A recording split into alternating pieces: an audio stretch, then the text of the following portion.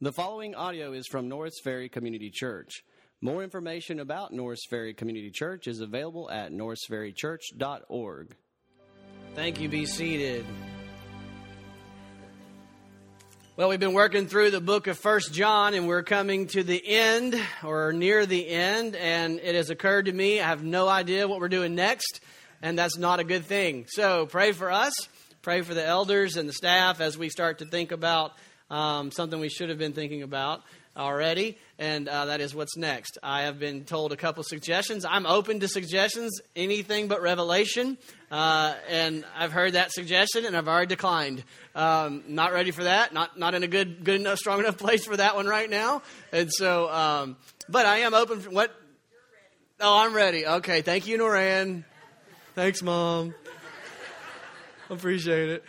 But So as you pray, if you think of something that you particularly like to study, let us know, and I will. We'll take it into prayer and figure out where the Lord's leading us. So in the book of 1 John, what has John been doing? We have been seeing that John has been giving us three. Sorry, I clicked it off on the podium. 3 tests to help us discern whether we are authentic believers or not. And now these are tests that provide indicators or signs, things that kind of help us say, yeah, I think I see evidence of the authentic relationship with the Lord. We began the whole book series with the illustration or analogy of women's designer handbags and how there are so many really good counterfeits that it's hard to tell the difference. And we said if you know what to look for, you can tell if it's authentic or counterfeit. Well, in our life, we want to know if we can see things that give us assurance that our relationship with the Lord is authentic. We live in a city where 98% of the people who answered George Barna's survey a few years ago, 98% of people in Shreveport-Bossier area said they are Christians. And so I just want to make sure I do my part in helping us understand what authentic Christianity is. And John has been writing this letter to a church who were much like us, gathered together, proclaiming our faith in Christ. But then after a season, some people started rising up and saying, wait, I got a different gospel. I've had a different experience with the Lord. That their gospel, they said they've been made right with God through this spiritual encounter that did not require Jesus to be divine. They did not require the apostles' testimony about Jesus being the Son of God who took on flesh, who died on the cross to pay the price for sins that someone may be reconciled to God only through Jesus. They said, no, I can be right with God because I've had this experience. And they rose up. Thankfully, by God's grace, they were removed and they left the church. They did not destroy the church. The church remained strong and overcame them. But what was left was a church that was rattled, a church that was unsettled. And John has been writing saying, hey, you got this. I don't want you to be wishy-washy. I want you to know that you are authentic. And so he's given them signs. And it's coming from a place of assurance, not a place of casting doubts. Now, as you assure people, saying, here's how you can know this, this, and this, some people may go, whoops, I need to get right with the Lord because I'm missing it. And maybe that's been happening, but our desire has been to provide assurance of salvation by making clear that these are signs or these are evidences or these are indications of authentic salvation. First, it's faith in Christ alone, that Jesus Christ is God in flesh. He died on the cross to pay the price for sins. And that when you say, am I a Christian? You don't say, well, I'm religious. No, that's not that's not how it works. You say, yeah, I'm trusting only in Christ to make me right with God. When you say, am I a Christian? You don't say, I've been really good. No, you say, I'm only trusting in Christ and He makes me right with God. So when you look at your life and you're looking for authenticity, you say, am I trusting only in Christ? When I stand before God on Judgment Day and He says, why should I let you in heaven? What makes you right with me? Your only answer is if you genuinely say, I'm trusting in Christ. Don't look at me, look at Christ. That's the first test. The second test is what was called a moral test: holiness, righteousness, obedience to God. It doesn't mean you're perfect, but If God, the Holy One, is living in you, then you should see His holiness coming out of you. That you have a new heart with new desires, a love for the Word, a desire to obey God's commands. You love Him, and so you trust Him and you want to obey Him. And do you see that in your life? And when you fail to obey Him, are you grieved because you long to obey Him? That is evidence of being in Christ, of being authentic, is the desire and a evidence of growing holiness over the long term of your life. Are you seeing the holiness of God showing up in your life? If you do, then be assured. If you don't, then be afraid and deal with it. And the final thing is love. Do you see the love of God flowing out of your life from God flowing into you and out of you? And today, that's where John goes. This is his third time to talk about love. Anytime something's repeated 3 times in the Scriptures, it's very important. So this is his third time in 1 John that he has visited this topic, that if you are truly an authentic believer, then you will see love. You will love one another. Verse 7 at the beginning of this passage, he says, "Beloved, let us love one another." Verse 21, at the end of this passage, he says, "This is a commandment we have from Him. The one who loves God should love his brother also." So this passage opens and closes with the exhortation and the command to love one another. Now, he is speaking as believer to believers. Beloved, that means the ones I love. And he says, let us, including himself in the message, he's saying to the church, beloved, let us love one another. Starting in the church. Obviously, it includes outside the church, but it must begin in the church. So what does John mean, love? We have a world filled with definitions of love. I think everybody in the world would say, yeah, love. We gotta love. And there is a common grace given to all of humanity, because all humans are made in the image of God, and they bear, though terribly disfigured and marred, they bear the image of God, and they get the concept of love at some level. Is that what John is talking about? All of us. Let us show that we are in Christ by our generic love. I don't think that would show any of us, get us confidence that we're in Christ if we're loving just like unbelievers love. Unbelievers love those who love them, love those who serve them and do well for them. Maybe love them and love who they have things in common with. Maybe they love family. Is that what John's talking about? Clearly it's not. It has to be something unique and different.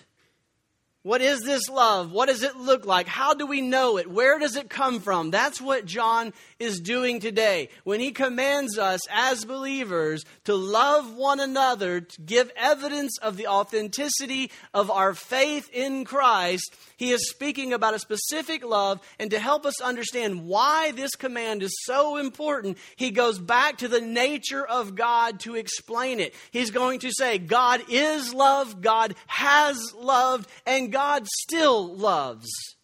And he talks about the priority of it. God has first loved, therefore. Not that you have loved, but that God has loved. And in light of the fact that God has first loved, therefore you must love also. So he's going back to the nature of God and how he has first loved us. And he's going to look at what that looks like, what that means in particular. And he's going to say, if you are authentic in Christ, you must love the same way.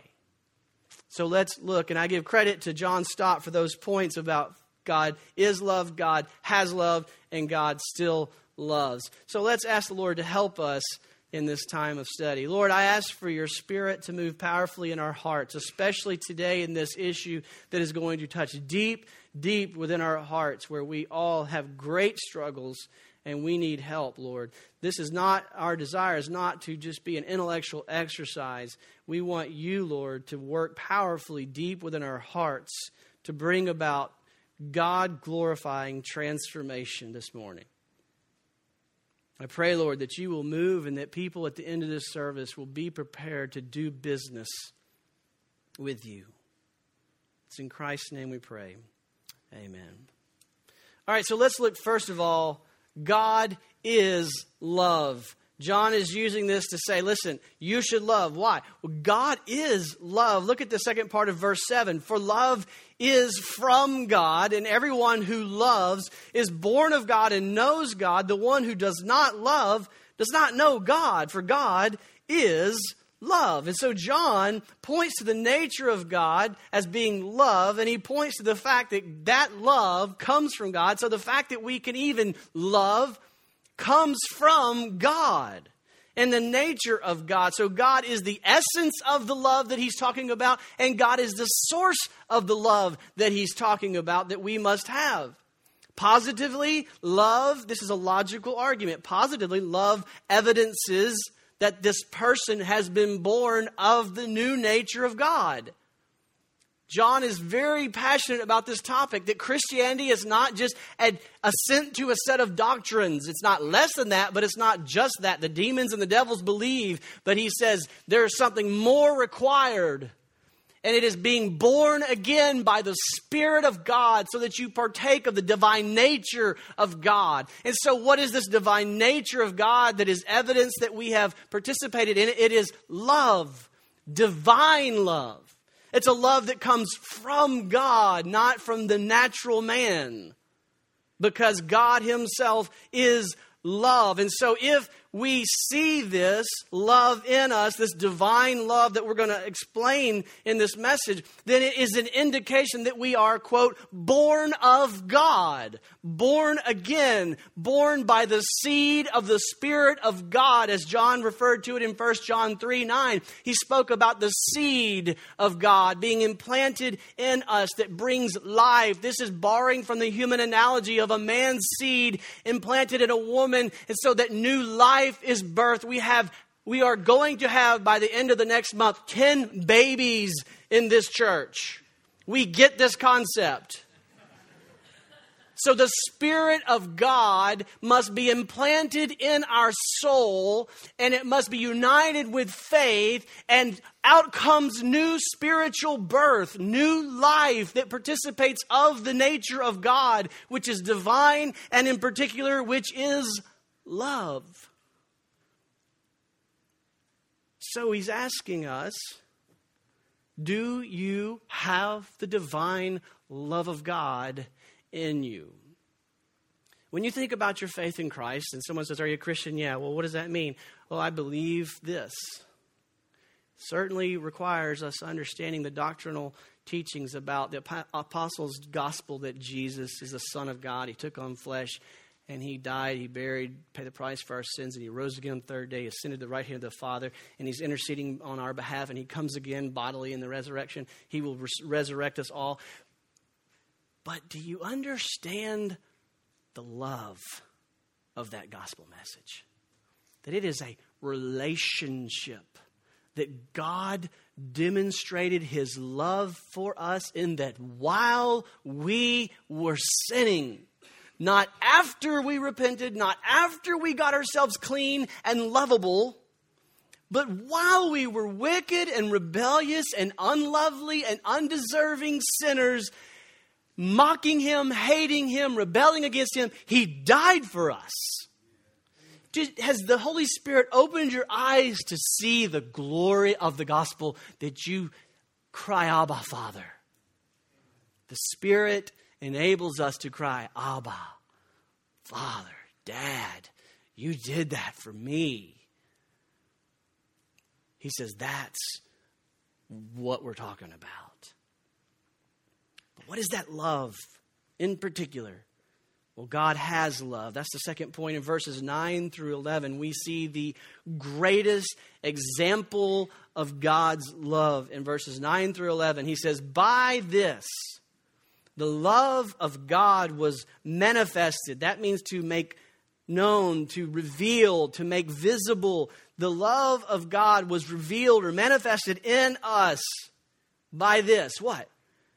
God has sent his only begotten. That means the one and only uniquely begotten of God, the Son of God, into the world so that we might live, that we might have that spiritual life, an abundant life, that we might have that through him. In this is love, Not that we love God, but that He loved us.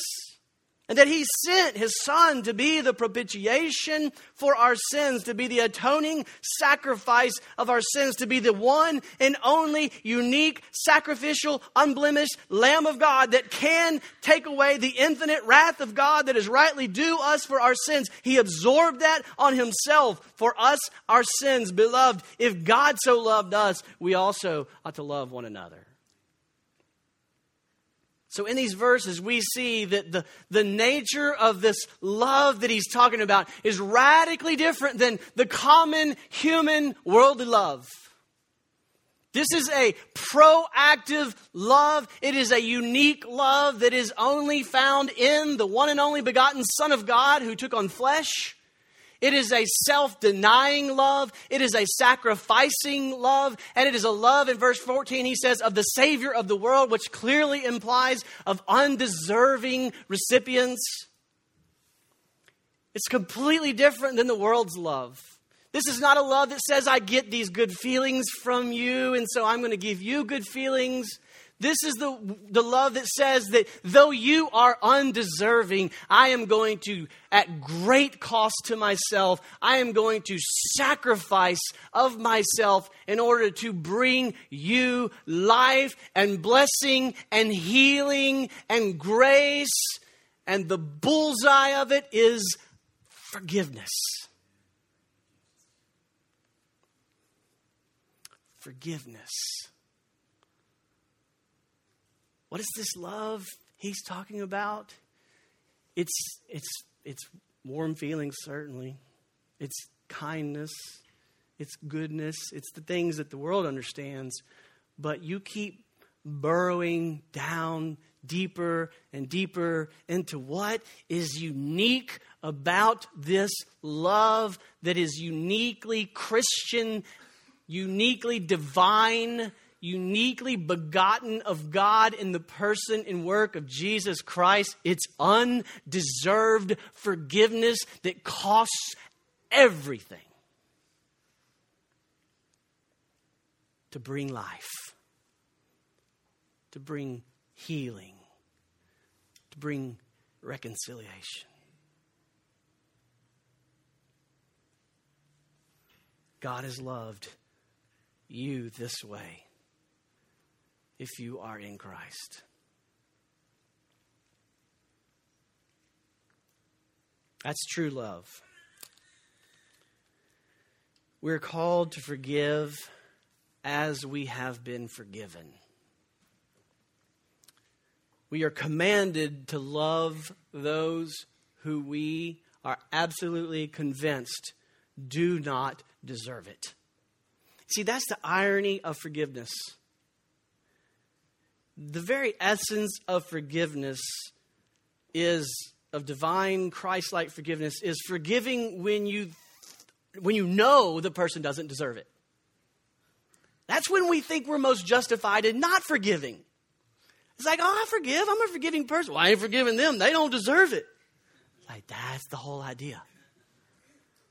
That is the point.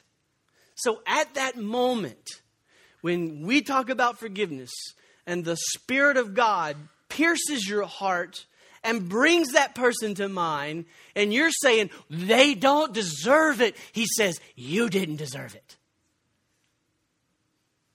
If you think your Christian life is all about you believing enough to be saved, then you will never grasp this point. If you think your Christian life is you doing enough to be saved or to be forgiven, then you will never get this point. If you think the Christian life is performing well enough to earn the forgiveness, then you will never get to this point.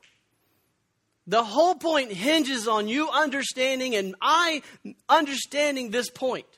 You and I did not deserve forgiveness, and He gave everything to bring you and I forgiveness. Then and only then can we love with a love that is so uniquely Christian that it brings great glory and honor to God, and it brings life to relationships. The practical benefits alone should motivate you to do this. Unforgiveness destroys you. And as I scan the room, as I said in the first service, a lot of you are thinking, oh, he's looking at me. I just want to tell you right now, I am. But it's a ton of us. It's not just one of us. This is rampant. Why? Because it's human nature. At the end of this service, I'm going to invite you to come and to do business with the Lord. You will not move forward in your walk with the Lord with unforgiveness. It will destroy you. It will destroy you. It will destroy your relationships. It will eat you alive, and you will not go anywhere until you do business with that. Who do you need to forgive?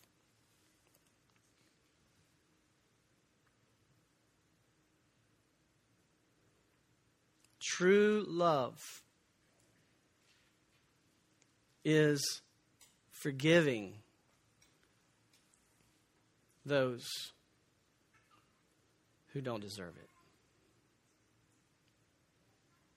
And God says that kind of love evidences that you have experienced it through Christ from Him. This is certainly a unique supernatural love. It's much different than the human common grace love that all enjoy. Stott summarizes it well, saying, God loves sinners who are unworthy of His love and indeed subject of His wrath. He loved us and sent His Son to rescue us, not because we are lovable, but because He is love. And so the greatness of His love is seen in the costliness of His self-sacrifice for the wholly undeserving. A clearer manifestation of God's love could not be imagined. The costliness of His love for those who are completely undeserving. That's the gospel message, and that's the way God's essence of love is revealed. If you've experienced that, John says, how could you not do the same for others?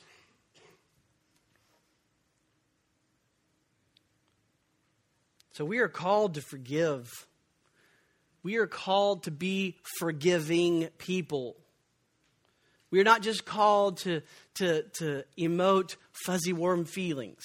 And that shows that we are Christians. That's certainly part of it.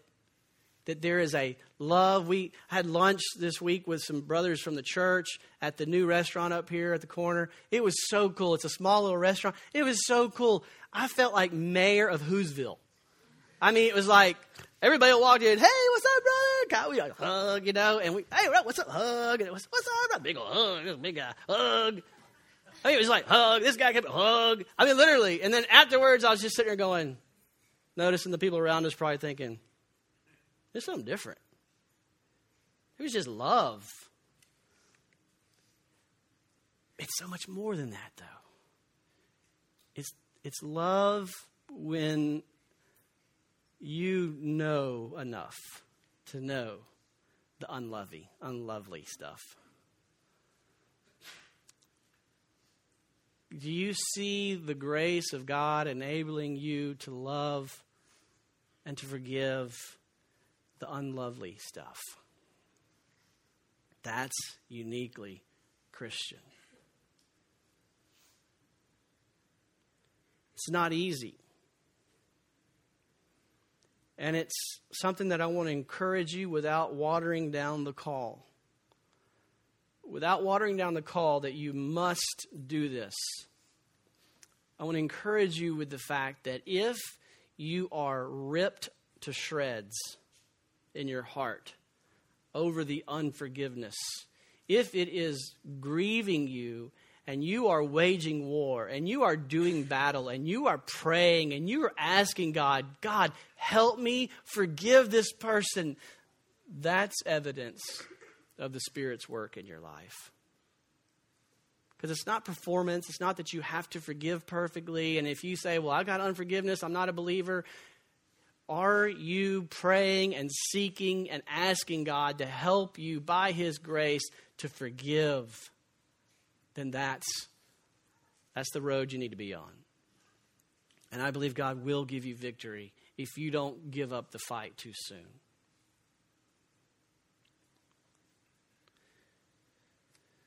So God is love, and God has loved in Jesus. And God still loves. This is verse 12 through 21, and there's a lot of stuff here I won't be able to get to. It's way too much information.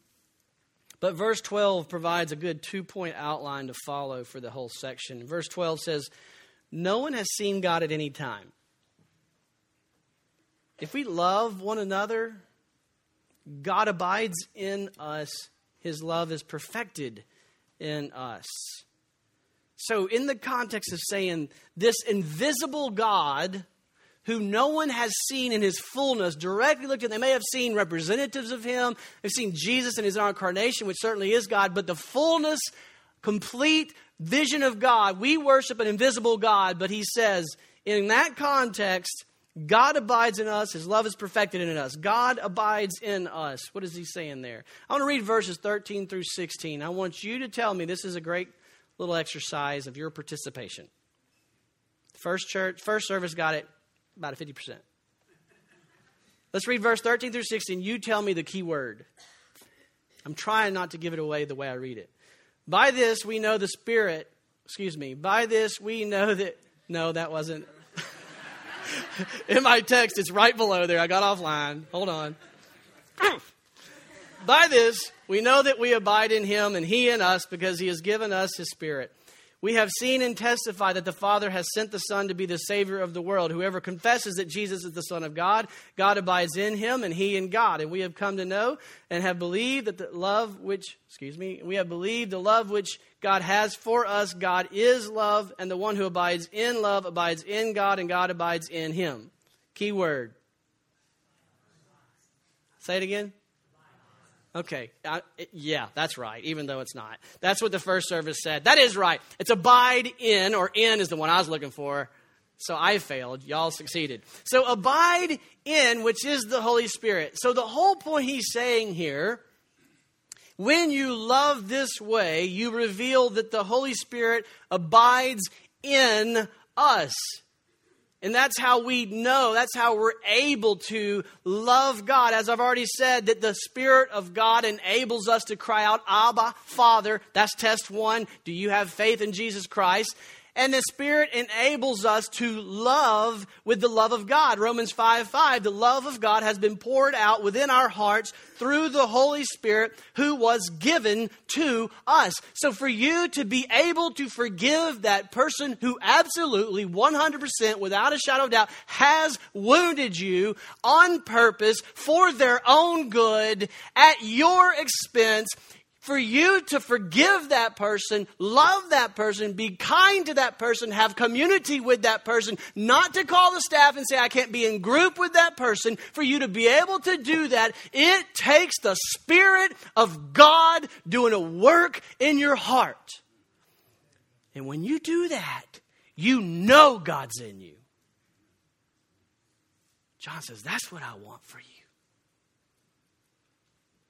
God abiding in you, enabling you to proactively, at great self-denial and self-sacrifice, do good, bring life, forgiveness of someone who absolutely does not deserve it and has not even asked for it yet.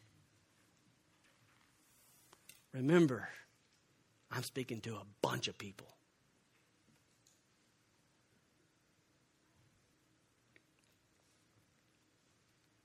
It's just not natural.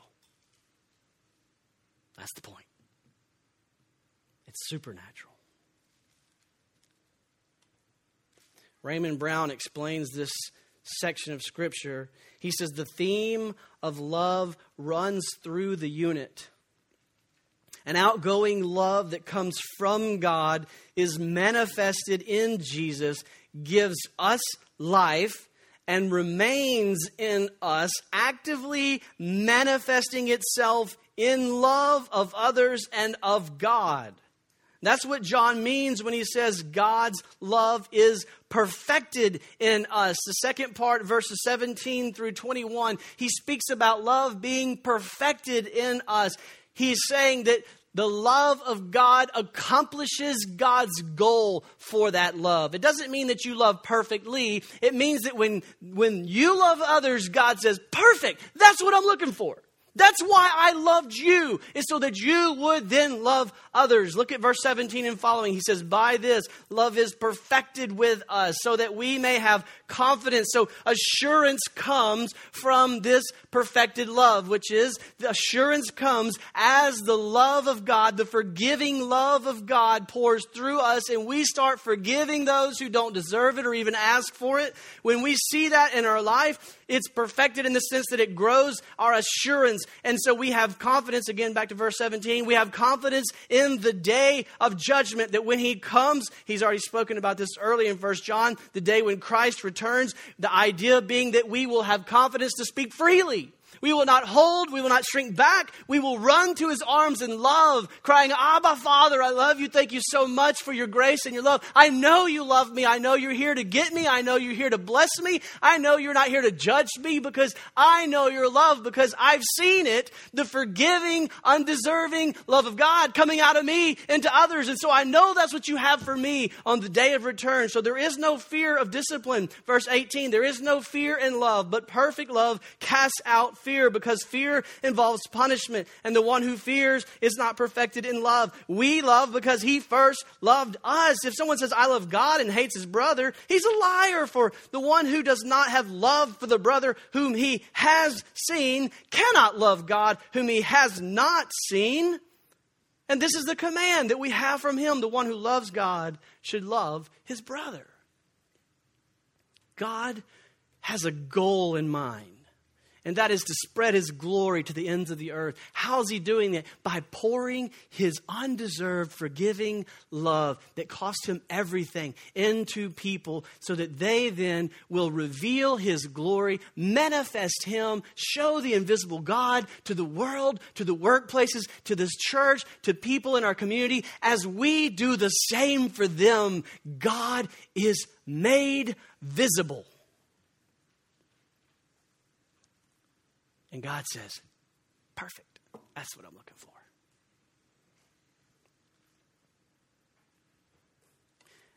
And there's blessed assurance that accompanies this kind of love.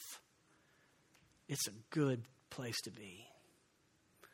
Completely opposite from that place of anguish and anger and bitterness and resentment that festers, that kills, that destroys, that creates death. Instead, when the Spirit of God gives healing and forgiveness, life, a new bud of hope and life starts to blossom, and healing and reconciliation and confidence and assurance and joy and hope returns. And it's the work of God. It comes not by thinking about what you've done to be forgiven. It comes not by thinking of how religious you have been to earn his forgiveness. It comes not by thinking about your good deeds and how repentant you were for God to forgive you. It comes by remembering he first loved you when you didn't deserve it. He poured his blood and spilled it on the cross for you as you were sinning against him. God demonstrated his love toward us, and that while we were sinners, Christ died for us. This is supernatural love. And when he has touched you with that, when the Spirit of God opens your eyes to see the glory of His love in Christ, that it wasn't you that deserved it, it was just because that's who He is, then you are able to wage war against sin and unforgiveness and bitterness. And I want this song that we're about to sing, it's a nice long song, and after the song, if we're still doing business with the Lord, they'll just keep going somehow, some way. And I want you to do business with the Lord. We don't do this often. This is what you call an altar call. I want you to come up here publicly because there is a step, a blessing in you coming publicly to say, I need the Lord. I admit I need to forgive. And if one person comes, I'm just telling you, there's a whole bunch more that need to be up here with that person. And if you want me or Jerry Planchok will be up here. Are there any other elders? Is Googe? The elders come up front. If you want someone to say, listen, this thing's got a hold on me. I got to let it go. We'll lay hands on you and we'll pray that the Holy Spirit will empower you to remind you that God first loved you in the gospel and that you will not give up and that you will release this unforgiveness. I see Bob. Bob's going to come forward too. I invite the band to come. And during this song, don't wait. Come on up and do business with the Lord. And the elders will be up here and we'll join you in prayer. And if you don't need us to pray, you're welcome to just come and pray. I expect to see business with the Lord this morning. Father God, please move powerfully in our hearts this morning. This is our great calling, is to love the way you have loved, and that requires forgiveness. And I pray, Lord, that your Spirit will move powerfully in our hearts, that you will bring about right now a mighty conviction in people's hearts to say, yes, I need to forgive this person. I need to do business with you, Lord.